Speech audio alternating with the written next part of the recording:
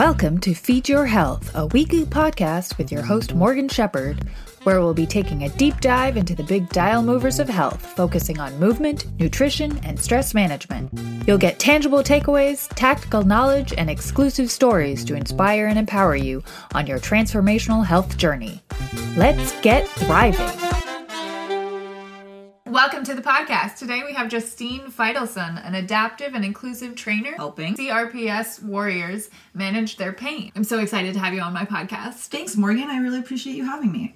So tell me, what is your story?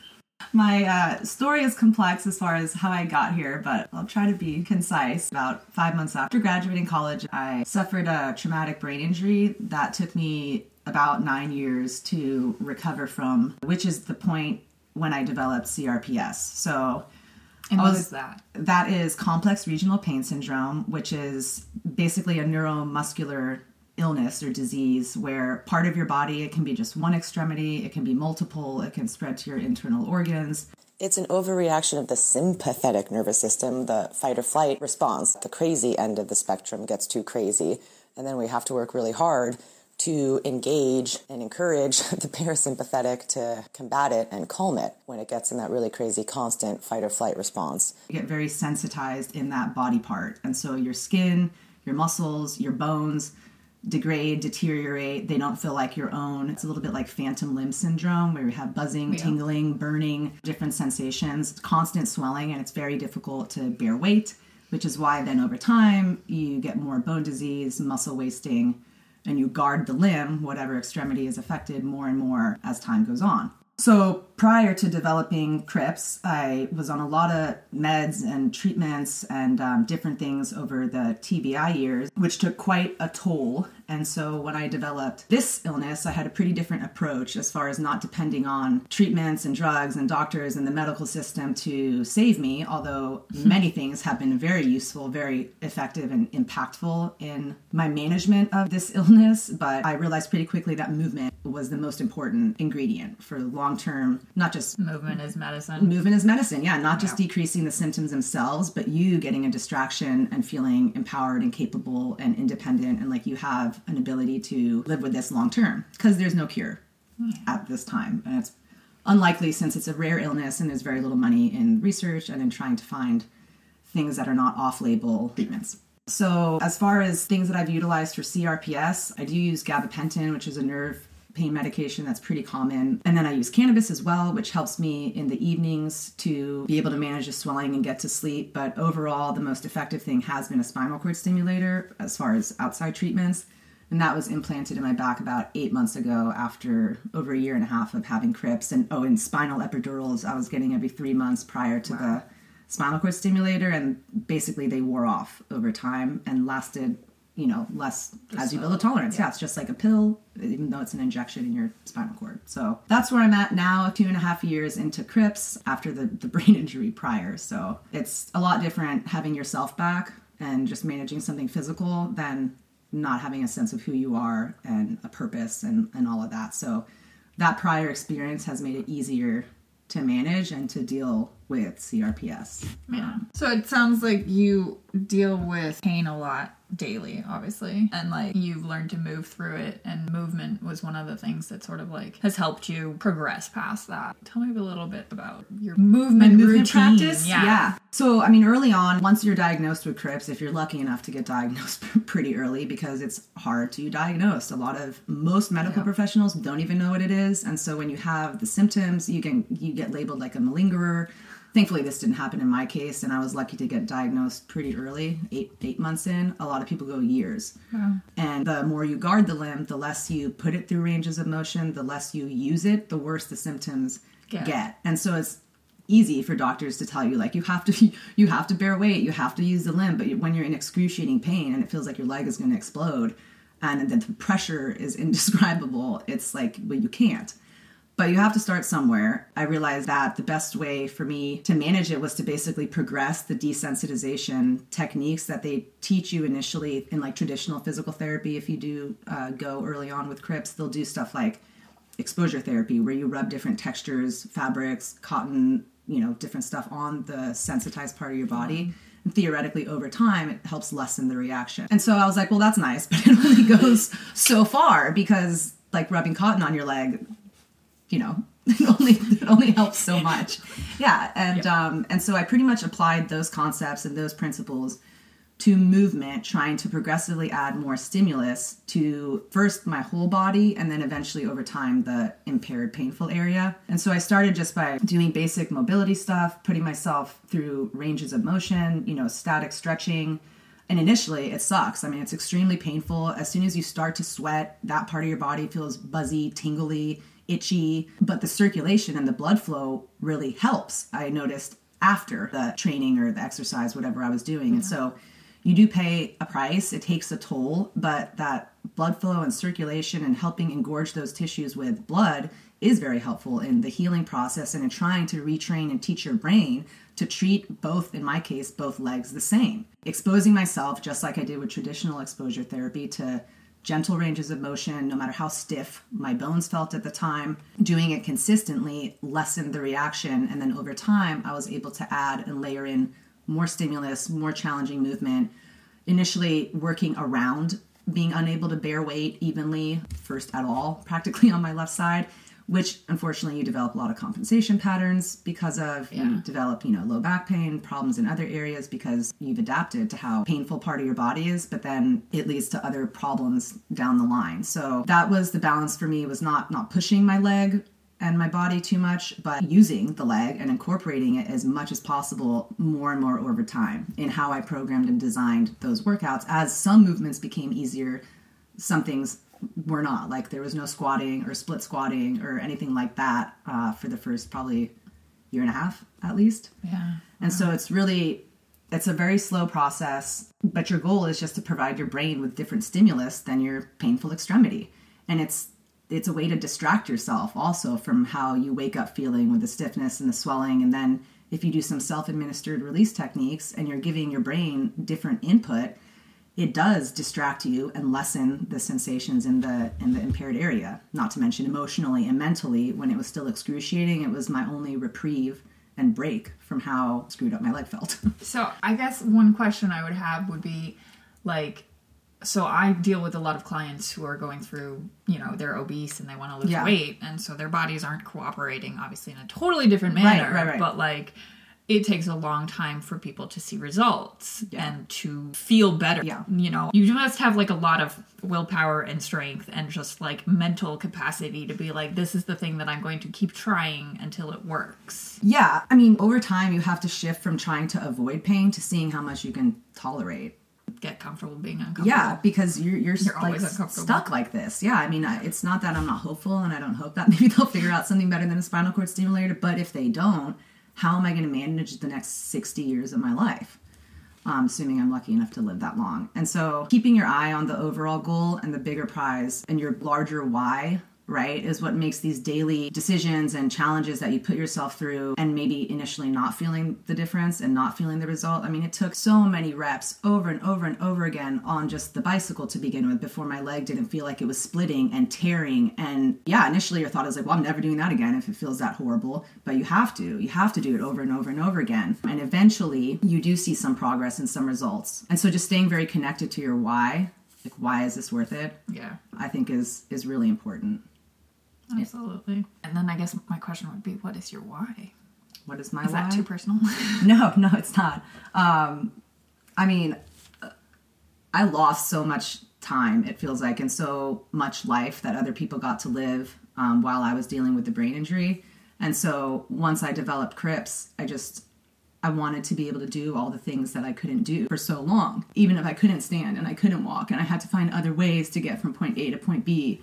And to not be scared, you know, to do stuff that's painful and to get in that pattern of not trying to, like I said, avoid pain, but trying to live the fullest, you know, largest life that I can. And like I said, dealing with a painful extremity is really different than dealing with the loss and the depression of not knowing who you are or having a purpose in the world. And so talking about your why, like having a purpose that makes the suffering worth it, you know, that doesn't make every day depressing and sad, but actually gets you excited to see how much can you improve, you know, how much can you change it. You have to be really good at like living in the moment and being like, this is an awesome moment.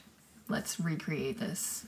over and over again. Keep doing that. Yeah, I mean, future tripping, worrying about the future, you don't have to be disabled or in pain to like fall into that trap. But in particular, playing the tape out is like horrifying. So you don't, obviously my mind wanders there at times, but that is part of what really motivates me and makes me want to enjoy my present as much as possible and push myself, while I can. And at least I have youth on my side so that as I age, things that are going to get even harder, at least I already have all those routines and habits and things established. So I'm not trying to get it together at 60 when suddenly I'm scared. Setting yourself up for the long term. Yeah. We're staying in an Airbnb right now, and you have gotten up each morning and done your little routine to make sure your body's working for you for the day. Yeah. And you have to choose taking on some pain now for less overall. And just managing and knowing your body. We'll talk about like having a sense of what type of things affect it and how are you going to be able to recover from that and pace yourself, whether it's throughout a day or throughout a week. And being around people who are understanding and accommodating of that and don't make you feel like you're some leper because you can't, do certain things. And you growing comfortable and advocating for yourself. Yeah, and confident in that and not being afraid to speak up. Like, I don't, because people don't understand what it's like to have part of your body always feel like it's injured. I mean, that's basically what CRPS is. Like, part of your body gets stuck in a flight or fight mode and the nervous system gets elevated. And so things that should be autonomic, like sweating, circulation, all these things that are not the fight or flight response sort of behave like that. And so that's where exercise and movement becomes so important, because you're trying to get yourself out of that vicious cycle of my limb feels injured so I can't use it, and then I'm not using my limb, etc. Makes perfect sense. Yeah. So tell me a little bit about like the movements that you do as far as like strength training now, where you're at.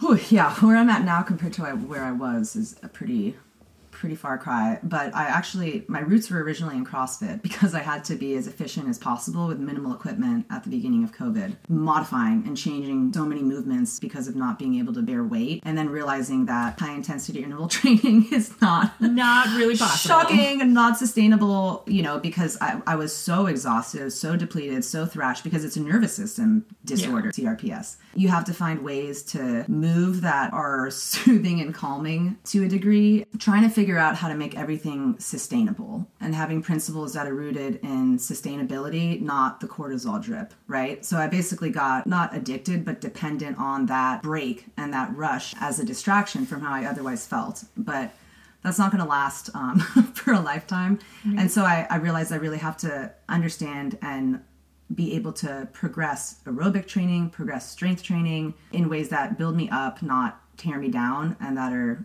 going to work long term. So understanding movement is just patterns, right? Push, pull, squat, lunge, hinge, core, locomotion. Good job. You got all of them. That's it. I got them all. Exactly. As opposed to constant variance, all the time. And so building an understanding and an appreciation for what I can do, what I can't do, and really diving into tempo, time under tension, motor control, learning how to use my leg in those movements more than I could before as I've desensitized, and building the appropriate layer of underlying strength. Because when you're doing dynamic movements or high intensity movements and you don't have the underlying strength to do so, that's when you end up compensating. You're building a system like a house of cards, and you're running on adrenaline. And you're probably doing the movement wrong in the first place. Right, and that's the thing. So you can't be moving for adrenaline. You have to be moving in a mindful way. All about mindfulness and awareness. Yep. Yes. And so this was a big shift for me in realizing, well, this has worked. It's gotten me so far, the sort of high intensity blood flow, at least I got circulation going, but it's not what's going to carry me long term. And having principles that are rooted in sustainability is what I utilize myself, and then is what I preach to my clients too. Because this is for life. It's not about getting shredded. It's not about looking a certain way in a certain amount of time. It's about how much can you use the affected limb and feel good and feel capable and feel, like you're not scared of the future. Like, this ties into that a lot, of being able to feel able in the ways that you can, and being willing to explore certain types of movements. Like I said, I couldn't lunge for a very long time. I couldn't do movements that involved my leg before the way that I can now, and just sticking with it over and over and over. So basically you had to be a scientist of your own body. Yeah. And Yep. And so it's all, exactly, it's all about the awareness and seeing how is your leg reacting to whether it's aerobic training with just one type of modality. Like cycling using my leg takes much more of a toll than rowing, because rowing incorporates your entire body, as opposed to initially like strength training. I couldn't stand for long enough to tolerate how you would in a gym for an hour going through those 6 patterns. But now I'm at a point where that actually takes less of a toll than some of the more intense mixed modal aerobic pieces that I'll do. But I do enjoy kind of endurance cardio because it does give me that break. It gives you that little hit too. Yeah. And there's something about when you're moving and when you give your brain different stimulus other than pain, like it doesn't register the pain as much. So you just have to be willing to explore what things you can't do, what things you can't. And if it, takes a huge toll, well, the next day is a reset button to a degree. And that's kind of the blessing. Every day is a new day. Yeah, that's the blessing and the curse of CRPS, is it's this little bit of a Groundhog Day where whatever your baseline sort of pain levels are, most of the time I'll recover to that at least by the next day. And then you do it again. Yeah. So how does that translate into like working with clients? Well, basically you have to meet people where they're at. So everybody's different. That's what's tricky with CRPS. Everyone's symptoms are a little bit different. Everyone's pain tolerance is a little bit different. Sure. How much they're willing to push themselves and take that on is different. And, realistically, when CRPS is in the acute phase, like the first 3 to 6 months, and then unfortunately, if you don't go into remission by the 1 year mark, it's pretty unlikely you will. And you're usually going to stay at about that symptom level. So ideally, you want to move as much as possible, as soon as possible. So if a client is willing and able in the more intense, like I'm 2.5 years in, I'm in a different place than someone 6 months into this. The exercise repertoire is a lot smaller with someone who's in a more acute early phase. But we do an assessment. We see how much you can move within those patterns. And then we start working on motor control and the types of cardio that you can do where you're not getting such a backlash and so thrashed that you tap out and you can't maintain it and sustain it. Yeah. And there's a lot of things that go into supporting that, like, breath work, mindfulness, meditation, so many tools to calm and soothe your nervous system, the self-administered release techniques. It's not just about prepping your body for a workout the way regular people do. It's like first just calming your nervous system and then prepping yourself to actually move. So we start with very simple aerobic progressions, very simple, straightforward strength training. Honestly, that's after sometimes months of doing more just mobility techniques, more just putting your leg as much as you can through ranges of motion, like a yoga flow, as best as you can. There's apps like GoWOD where you can do different type of static I'll link stretching. it in the show notes. Yeah. So just starting with like static stretching, body weight stuff, not a lot of external load when you can barely hold your own load, and just finding ways to get circulation and blood flow going that you can manage still. Yeah. So that's the key. So you have a method that you use with clients called the Mars ID method. Tell me about that. Because we're blasting off. Yeah. But so it's individual design is what I'm most passionate about and is just critical for people with CRPS. You can't be doing group shit or things that are not designed group classes for you. Yeah, and I mean even people with amputations and different types of adaptive athletes, you can't squat the same, you can't do the same things that other people can do. So having a consult, getting to know you, your training age, your history, your why, your goals. What type of movement do you even enjoy? You don't need to be doing what I'm doing necessarily. I really enjoy pushing myself physically as far as the strength training. And if you love like endurance cardio more so, and that was something you did in like a past life before CRPS, like we design and create programs that you can enjoy doing and that you're motivated to do. But it starts with mobility. That's the M. And so that's the initial, like I said, desensitization, kind of progressing traditional exposure therapy. And as that lowers your sensitization levels, then we can progress into things that feel more like training, more like exercise. Yeah. But then the awareness piece is... It's that awareness. Obviously huge, where you have to be willing to explore and cultivate this curiosity as opposed to fear within yourself. Yeah, that's a big one. Yeah, learning your body, learning your nervous system, learning how you react, what you can, what you can't do, how to manage that, how to pace yourself. And that takes a long time. and it's an ever-changing process. And it never ends, too. Nope. And I mean, you have no choice. Like, you're stuck with this body Yes. either way that doesn't want to cooperate with you. And so the expectation management with the time, this not being a quick process. And then recovery, obviously, very, very important with CRPS. And so your blood flow, circulation, strategies to manage the pain and flares, and really paying attention to the basic lifestyle guidelines and people's behaviors around their routine, their nutrition, sleep, poop. Like, what are you putting poop. We talk about poop. What are you putting your energy into? Like, what's in your environment? Environment, yeah, that's really big in my coaching as well. Yeah. Pain has a lot of other, I think we don't like to admit it, but a lot of other factors other than physical stimuli. So, like, if you're sad, if you're in a stressful environment, if you feel lonely, if you all of these things play into your room is messy. Yeah, all of these things play into our pain experience. And are you getting sunshine in the morning? Are you on a normal sleep schedule? Sleep is a big thing that's a challenge, but super important, particularly for CRPS patients, as best we can to be able to recover and do this, like we said, long term, because this is fitness for life. Not fitness for beach body next summer. And realistically, people with CRPS, like, that's not what we're concerned about. Yeah. And it's okay to want both. Like, if you have aesthetic goals and weight loss is a part of it for you, like, all of those things come and are a byproduct of changing your lifestyle, of changing your behavior, of eating healthier, of moving more, of being more social, of getting more sunlight. And it's like a lot of little stuff that adds up to exactly what any doctor will tell you early on when they send you to PT, as far as move your leg, move your arm, whatever part, as much as possible. Of course, there's that whole thing with, like, doctors. Here, I'm going to spend 10 minutes with you, and I'm going to tell you to go do this thing. Yeah. But I'm not going to show you how. I'm not going to give you any tips on how to do it. Well, and the problem is physical therapists don't even know how to do it. Like, There isn't anything to do. That's this, like, pathetic exposure therapy with different stupid fabrics. Can you tell I'm a little resentful?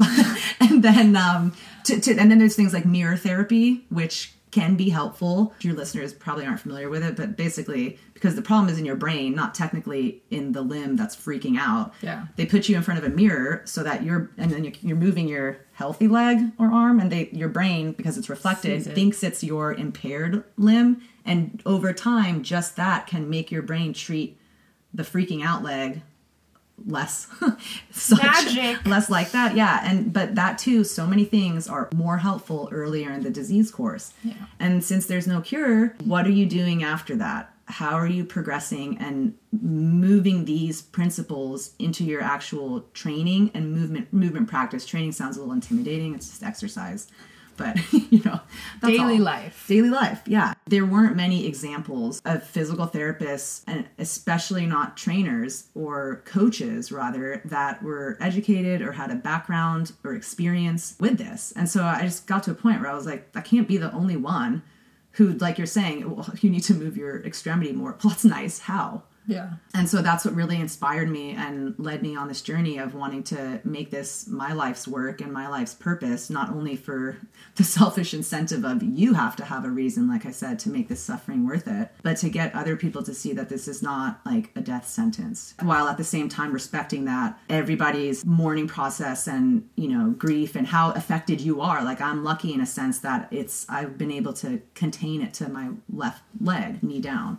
But that's because I worked my ass off as early on as possible, as much as possible. And with the epidurals and the spinal cord stimulator, I think all of those had a part to play in it not spreading. If you have it in both legs, both hands, obviously that's a more challenging situation. Everybody's experience is going to be different. Yeah. And so, mobility, awareness, recovery, and then the sustainability factor really comes into play with how we're progressing you as far as strength training, how we're progressing you as far as aerobic training, understanding what cyclical movements can you tolerate.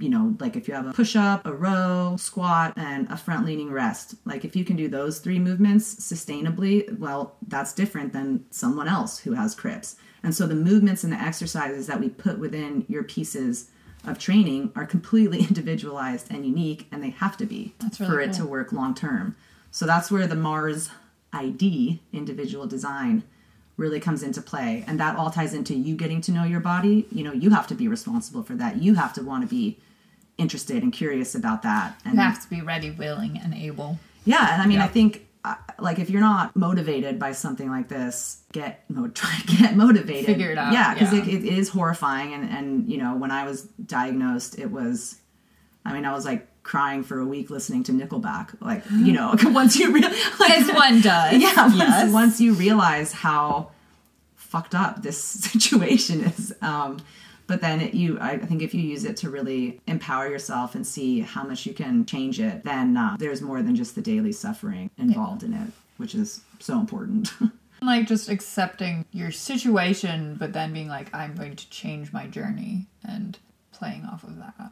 Yeah. I mean, I wanted to be independent. And I think a lot of our fear when you have a disability or something like that is that you're going to be a burden and that someone's not going to love you or want to take that on, deal with how limited your life is. And the only way for me to not be fixated on that was to see what I could do, you know, now, and then know that people appreciate that effort. And then they, you know, it's not that I want to be inspiring. I don't even like being like called inspiring, but I just want to be an example and proof that you can do this. It's possible. It is possible. Yeah. And you just have to want to be willing to put in the work because it's not easy, but what, you know, is easy, that's worth it long term. So what would you say are your favorite exercises? Oh, my favorite. What a loaded question. I would say aerobic, like mixed modal. As far as my favorite type of programming, I like aerobic conditioning. Aerobic conditioning is sustainable. That's the type of, whether it's walking, running, swimming, biking. Triathlete, right. That's the type of stuff that if you do it for 1 hour, for example, you'd be able to hold that pace for 4. If you can do it for 30 minutes, you'd be going for a 2-hour pace that you could hold. So it's the total opposite of high intensity interval training, which is anaerobic, and you can't recover from the same.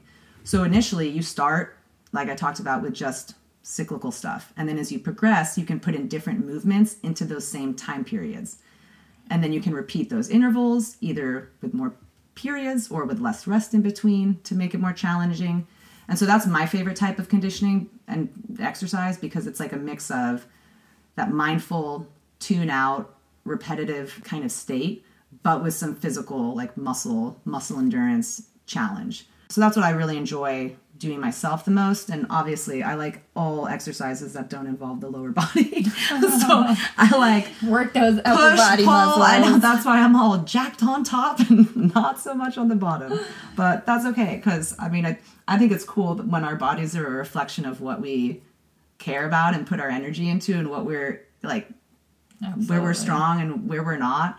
To the fact that my like hip and glute and whole left side, like it's like a 60-year-old lady like down there, and then otherwise I think I look great. And so, sprightly. Yeah, pushing, pulling, you know, deadlifts are tough because of my battery. The spinal cord stimulator is implanted in my lower lat, and then the wire goes to L5 and S1 are where the electrodes are actually implanted.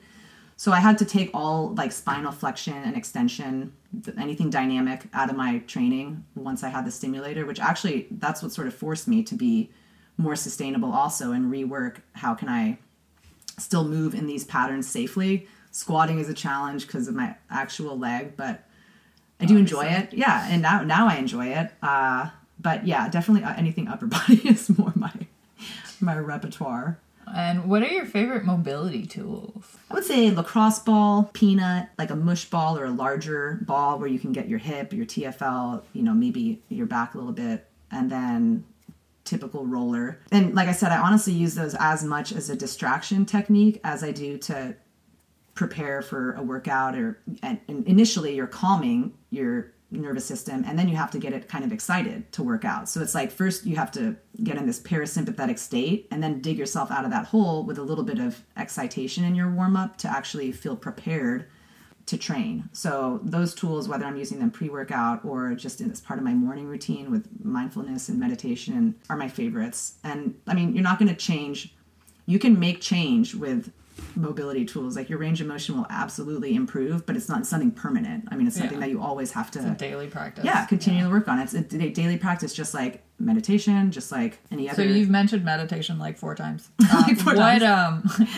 What kind of meditation do you do? I like guided meditation if it's like before a nap or to go to bed. Sometimes in the morning I use Insight Timer for that. And then I do my best to actually accumulate time of just sitting and being and breathing. And I used to think that meditation was all about like quieting the mind and having like clearing it and being able to sit there with nothing in your mind. And it's actually really not as much about that. It's more like noticing and being aware of what is happening and what are you thinking about. And as you get better at it, it's easier to clear your head, but don't feel like I'm doing it wrong if my mind isn't clear after 30 seconds or even months and months and months of doing it. Like just sit and be with your breath and pay attention to how you feel. It's a really good break. It's a good reset button for me to be able to manage the pain. And obviously it's not going to make crips go away. It's not going to cure any type of thing, but it's all about strategies to manage it. And I do like Insight Timer. Briefly, you mentioned healthier eating. So like, tell me about like, what's your eating like? All the foods. When I developed crips, I was actually vegan for about the first like year and a half. And then eventually I did add seafood back in because I love it. And it made protein a little easier to get without depending as much on home cooking, which I loved. And actually it forced me to learn and be really creative with how I cooked and cooking foods from different cultures. And I felt better. I felt, again, more like able, capable, not dependent, like I could take care of myself, even though it's such a basic, thing. It's empowering. And it was my first experience with crips of feeling like that. Autonomy, it's so important. Yeah, and so it ended up being about much more than trying to control inflammation or, help in whatever capacity I could. You have to eat to support your movement, right? So I know that. Yeah, it's totally different than if you're predominantly strength training, but there's always principles, of nutrition. And then just like with training, it's very customized and personalized to what are your preferences, goals, your cultural background, things like that. What do you enjoy do, but what could you improve on? And just like with movement, a lot of it is just lack of awareness. Like people don't realize how poor their diet is.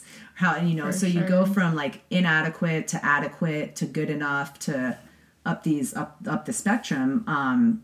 And eventually, eating more locally sourced. And it helps. The other thing about cooking that I love, though, challenging too on my leg, is that it connects you to your food differently. You're more appreciative, you're more grateful because you put the work in to make it. You did all this work. You did all this work. It better taste good, damn it. Yeah. So all of these daily habits that help you feel like you can, really help the mental side, because I talk a lot on my Instagram too about like the mentals, the mind component, and how acceptance, gratitude, serenity, like how do you develop those things and have those things. And it's with all these simple little things that seemingly like, oh, who cares? Like I could get food, you could order in. Of course you can, and you should. Like you have to pace yourself and all that. But all of these little habits, meditation, mindfulness, daily movement, that's how you attain and reach these like sort of woo-woo, like ambiguous concepts that when you're in agony, you're like, shut up about mindfulness. Like, what are you high? So it's not a quick journey, but it's very worth it. I can certainly say that. So do you have a gratitude practice? I know for me, I journal. Yeah, I was just going to say, everyone knows I journal. Yeah, journaling. You're a journaling fiend. But yeah, I kind of like every morning, I'll probably write down 3 to 5 things that I'm grateful for, and then, reflect on the day before and that kind of thing. Yeah. Reflection, that's very important. For me, gratitude is also like very tied to staying in the present. I notice when I am thinking about like what was or the past, or I'm worrying about tomorrow and what will be, that there's a saying like, if you have one foot in yesterday and one foot in tomorrow, you're pissing on today. And it's like, yeah, it's so true, because no matter how much today sucks, it's the only one it's what's happening. It's the only today you're ever going to get. And then it's gone forever. Yeah. And so for me, I suck at journaling. It's like it's so simple and easy, but full disclosure, like I'm not that great at doing it regularly. And so, it's not for everybody. Yeah. And so for me, gratitude is very tied into like, where is my mind? Where is my energy put? Where are my thoughts at? And that's where the things like meditating and other, like for me, cooking too, it's a creative aspect of mindfulness. I blast music, I sing my ass off, you know, my leg isn't less painful, but I'm more happy. Yeah. You know, so it's finding ways to create joy, to do things that, you know, make you happy, like no matter how simple. Live your life regardless of how much pain you're actually in. Because that part's not, you know, that's the whole point of this, is you can improve it, of course, but it's at the same time, it's currently an incurable illness with poor treatment options. So that can either be horrifying or like really motivating. And you can only control what you can control. And so, you know, at the end of the day, at the end of my life, if I did the best with what I have and with what I can, then you don't have regret. Then you're not you don't have time to feel sorry for yourself or to, you know, be so depressed that you showed up for yourself the best that you could. Yeah. With what you were given. So, right. Yeah. Yeah. And that's what is, I think, most, obviously there's other very fulfilling things in life, but from an individual perspective, when you put your head on the pillow, you know, at the end of the day each night, and you're like, I fucking did my best. You lived your life. Yeah. And you can't think about what you would have been doing if this never happened, or like comparing yourself to old you or you without this illness or other people, you know, and what they can do. And that's challenging to... Comparison is shit. Yeah. You know? It's very challenging to be in acceptance of that. But most of the time, I think we're a lot harder on ourselves than other people are. And for sure. Yeah. And it's been a learning experience for me. I'm only now getting more comfortable doing things and getting out there and like not being nervous about, well, what if I can't do it? Well, you'll figure it out. You know, and so it's like cultivating this confidence that comes from training in a way. It's like a byproduct of not always being sure that you can do the thing, but knowing that you can handle, you know, whatever the outcome is. Yeah. And all of these larger concepts are built on small daily habits that relate to, you know, all the things we talked about. So managing chronic pain, whether it's CRPS or something else, rheumatoid arthritis, whatever, it's a lot, but it's very within reach. Like it's nothing super crazy that costs a ton of money and you don't have access to. Like you're taking charge of your life to make it better. Right. And because that's what I learned from the TBI years, was that awful, you know, feeling of being dependent on external things to help you, and thinking the next thing is going to not save you, but the next thing is going to be it. The next drug, the next doctor, the next treatment, this will be it. The changing my dose, this will, and like eventually you get to a point where you realize nothing external is going to save me if I'm not also doing the work. Inside, yeah. So I would not be at this point without the spinal cord stimulator, without, you know, the gabapentin and things like that. But those things, without all the other work, I'd be in a completely different place than I am now. Absolutely. So it's a combination of, you know, the medical system and then also taking the onus on yourself to do what you can. Ownership. That's it. I wanted to ask you, what do you wish that abled people knew and did differently when they were interacting with you? Ooh, that's good. Well, emotional, like physically, as far as the accessibility of spaces, like physical spaces, it's mind-blowing how hard, if not impossible, it is to navigate our world here in the U.S. if you're handicapped. And so I really quickly realized, like, if I get stuck in a wheelchair, I'm screwed. And so that was a huge motivating factor in building the endurance and stamina to be able to crutch around and not want to be that person. Right. And not be that person who is dependent on those accommodations because people are not particularly considerate or aware. I mean, it's endless. Like the floor plan, like lower sinks, a larger bathroom, like toilet paper within reach. I mean, showers you can step into, floors that are not uneven. Stairs are everywhere. Like there's no rails. Doors aren't automatic. There's no grab handles on things. Like for people that have crips on your upper extremity crips, like turning a doorknob, for example, it's really difficult. It's much better when it's just like what's it called? Like a lap, like those normal hook things. Yeah. Not a turny knob. So like these are things you would never think of. Yeah. Handle. Yeah, that's it. Handle. So from a physical, you know, accommodation perspective, how realistic it is that that's ever going to be easy, I don't know. But just feeling like you have the support and the understanding and people around you that accept your boundaries and, like I said, don't make you feel left out or less than. Or that you can't do things yourself. Like, yeah, you know, I don't want to always constantly being like, hey, can I help you with that? Right. Like, I know you can fucking carry the shit by yourself. Right. You know, you don't need me. Right. But if you do need me, I'm here. Right. And so it's people who, like, it's very empowering to be around people who realize you're capable and let you feel that, but are also there, to help and I'm not gonna slam have the door your back. in your face. Yeah. And you can feel it's so like, it almost, makes me tear up when I can feel that someone is just very considerate, even if they're not like doting on me wouldn't be the word, but like that type of thing. And that's what, like, people who are disabled don't want your pity. We don't want your sympathy. Like, we want your understanding. Yeah. And I talked about this in one of my newsletters, like the difference between compassion and empathy. And compassion is just pity. That's just feeling sorry for somebody without like doing anything about it or acting on it in any way. Whereas empathy is being able to put yourself in someone else's shoes and feel and, see what they go through. And then because you like feel that, you're able to act in a different type of way. Yeah, like acknowledging your experience. Yeah. And oftentimes it's like that is sometimes all we want is the acknowledgement. And then we have cultivated the skills, hopefully, to navigate the stuff that we embark on. But yeah, being around people that are supportive and understanding makes an enormous difference in how confident we feel, right? And then taking things on and doing those new stuff and staying in an Airbnb and driving to LA and like knowing that that'll be fine. And you have to have those experiences and do those things to be able to feel confident in them. It's just like anything. You can't really feel solid in it until you do it and do it a couple times. And you won't know until you try. Right. And so, living in fear and feeling very limited is what I try to combat, through movement. And that's what clients get out of working with me. Awesome. So how do you turn off the little voice in your head? All the negative self-talk. Negative self-talk. Press off. Just off. Haven't found that button yet. Yeah, it's broken, my button for that. But yeah, pretty much like say yes to everything within reason. Like anything that's safe, like we talked about, with people you trust and who respect your boundaries and will help if needed.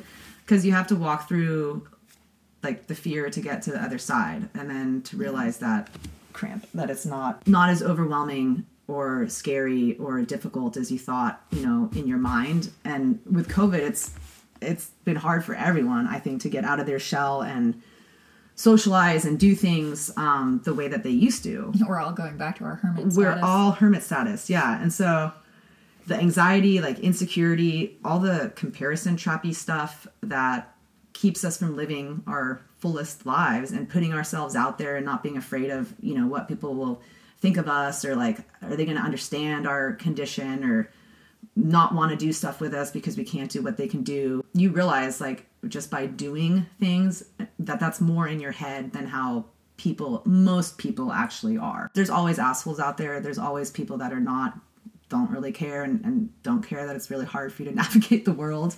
But most people do. I think this is not really related, but kind of related in the sense that, like, if you want to be with, like, dating, if you want to date other people, right, and you're in a bad place and you're wallowing in that bad place, you're never going to find somebody. Right. You don't attract that. Yeah. You don't attract that. You attract negative people. Right. So, like, if you get yourself out of that and you put yourself into situations where you're actually doing things you really love doing, yes. You're going to attract more people because they see that you're passionate about this thing and, like, you're, like, enjoying life. Yep. And that is, I'm so glad you said that, because you attract, how's it go? You attract what you are, not what you want. Yep. And so chronic pain is brutal. It's easy to be very depressed, very isolated. And that's what I struggled with, was the physical isolation initially, because your capacity is so limited. But this all ties into finding ways to create joy. And then you are a more joyful person. And then you attract and you have things in your life that make it more worth living, that give you that purpose, that give you that drive. Because motivation is like, nobody's motivated all the time. Like, I don't feel like working out each day that I have stuff programmed, but I'm dedicated to my overall goal, long-term goal, and to being that person. You do the things that you know are going to end up with, like, I'm going to feel better if I do this thing. Right. It fucking sucks right now, but, like, I'm still going to show up because I know I'll feel better. And you're in alignment. It's small sacrifices for long-term gain and keeping your eye on the prize and why this is worth it. Just like any challenge, like, why is this worth it? Why am I doing it? And just keep coming back to your why. For me, it was, like we said, living a larger life than I was able to, over the TBI years, and not being a burden and being able to feel like myself again. Like, it's just my leg. It's not who I am. It doesn't define you. No. And so the biggest thing is not to let CRPS define you. And it's common in the chronic pain community to feel very connected to your diagnosis and to have it be a really big part of your identity and who you are. And it is. It literally affects every single minute of your life. So I completely get that. And I also, like I said, have been there where this is the thing that is going on in my life. But you have to remember that you're so much more than that. Yeah. And being able to, in like a healthy way, disassociate from the way part of your body is feeling or how nagging that is, and not making that you. Like, it's my leg. Like, oftentimes people are like, princess. It's princess. That's this princess leg. And people will be like, friends will be like, how are you doing? And I'm I'm good. My leg is fucked right now, but like, I'm good. And earlier on, I could not have made that separation and that distinction between how my spirit, my mind, my energy, how I feel versus where is my leg at, and then being able to pace that and manage that throughout the day. So I bet you've gotten really good at like energy management. Yes, energy management. Yeah, I mean, it's hard to accept that I have less bandwidth than I wish I had, and I can do less in a day than I wish I could. But like, the consequences are too great of pushing yourself and doing too much in stupid ways, like in uncalculated ways. And that's the beauty in creating individualized programs, is that everything is measured. It's in a controlled environment. Like, the gym is the most controlled environment we have. It's like a lab. Yeah. And so scientist. Yeah. And so what you can execute there translates and transfers to a lot of other aspects of your life, and lowers, the whole point is to decrease pain, obviously. And so once you have desensitized to a degree, it allows you to do more, but still, within those limits. Like, some movements, some activities will get better, some won't. My standing ability, my sort of step capacity, that's like pretty much where it's at. And I'm okay with that, because I put my energy and my focus into the things that I can do, and how much farther I've come, compared to where I was. And then sometimes you make sacrifices for like, okay, I want to go to this event. It's prioritizing. How much can I push myself to do that? Yeah. And that's where prioritizing and acceptance and just being comfortable with that, and not letting you make you feel like you're less than, because you could get comparing to like old you and whatnot, but all of the same tools to manage energy. Like, it's a little bit like how extroverts and introverts differ in how... Introvert right here. Right, and how they either gain I'm energy... I'm going to pass out after we do this podcast. Right. Just saying. Yeah. So, it's almost like chronic pain turns you into an introvert. Yeah. But you like want to be an extrovert. And so it's this, if you are an extrovert. And so it's this balance. And honestly, I found a lot of like upside in being more reserved in ways, and in taking it easier, and like in doing... less running around. You put yourself first. Yeah. And like, moms struggle, I think, obviously more than this, and it's a different type of challenge, but you have to put yourself first. Like, if you don't fill up your own cup, or however, like, you have nothing. There's nothing to give left to to others. Give. Yeah, absolutely. And then you're not someone who's pleasant to be around. You're not someone that's like, I'm hangry, I'm tired, I'm bitchy. Yeah. Exactly. I get that. That's really what I work on with clients, is finding ways to get that person back that they feel like CRPS stole from them, or that they will never have the opportunity to be again. This may be too personal, but do you get angry? That's a good question. I think I try so hard not to think about the future, because I mean, then it's difficult probably to not be resentful, and like, resentment is anger, but like, I lost so much more compared to this situation before. And so I think I have a little bit of a unique perspective, and I'm almost like lucky in that sense to have gone through something so much worse that it doesn't make me as upset about this as if I had lived a normal life until 30 and suddenly my leg imploded. Yeah. Like, what? For sure. So it's kind of like being struck by lightning twice. Like, it's not supposed to happen, but they're totally, unrelated. I think it could have, they don't know what causes CRPS even, let alone how to cure it. So it could have possibly been related to the TBI. But I think that's where training is so helpful. It's an outlet for me to manage like those emotions and those feelings. Yeah. And so I really don't feel very much anger like on a day-to-day basis I mean, you seem pretty chill to me. So yeah, towards my leg, like it, because it's just, I mean, how can you live like that then? And I think there's always going to be challenges. Like I'm in a phase of my life where I've been able to create a purpose and a pursuit that doesn't make me feel so defective. But like with dating, with other parts of your life, once you start to meet people or, you know, like would I have kids? Probably not, because I can't put a child first. But that's literally what you have to do when you have kids is they come first, not like, oh, what mommy has to do to manage her leg and her mood and her mind and all that stuff. And so it is a selfish pursuit to a degree.